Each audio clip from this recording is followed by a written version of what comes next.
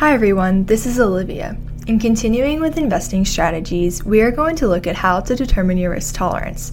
First, what is risk and where does it come from? External risk is outside a company's influence and can include market, interest, political, and tax risk.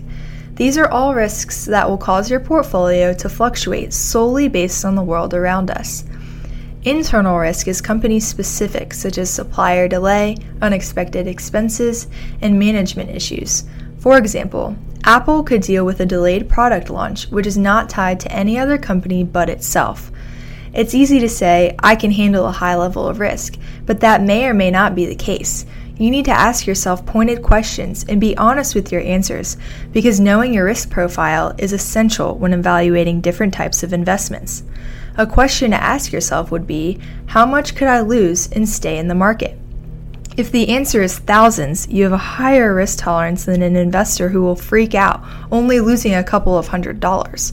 Neither is right or wrong, but it is important to predict your reactions so that you can invest in a way that will give you the most success, but not terrify you every day along the way. Here at Aspen Wealth Management, we have specific evaluations for you to complete so that your investments can be in the right risk category for you. Tune back in tomorrow to hear more about diversification. You can read our full post about investing strategies at aspenwealthmgmt.com and click on blog. To hear this briefing on Alexa, simply enable our Alexa skill called Purposeful Planning with Aspen Wealth Management, then say, Alexa, flash briefing. We'll talk to you tomorrow.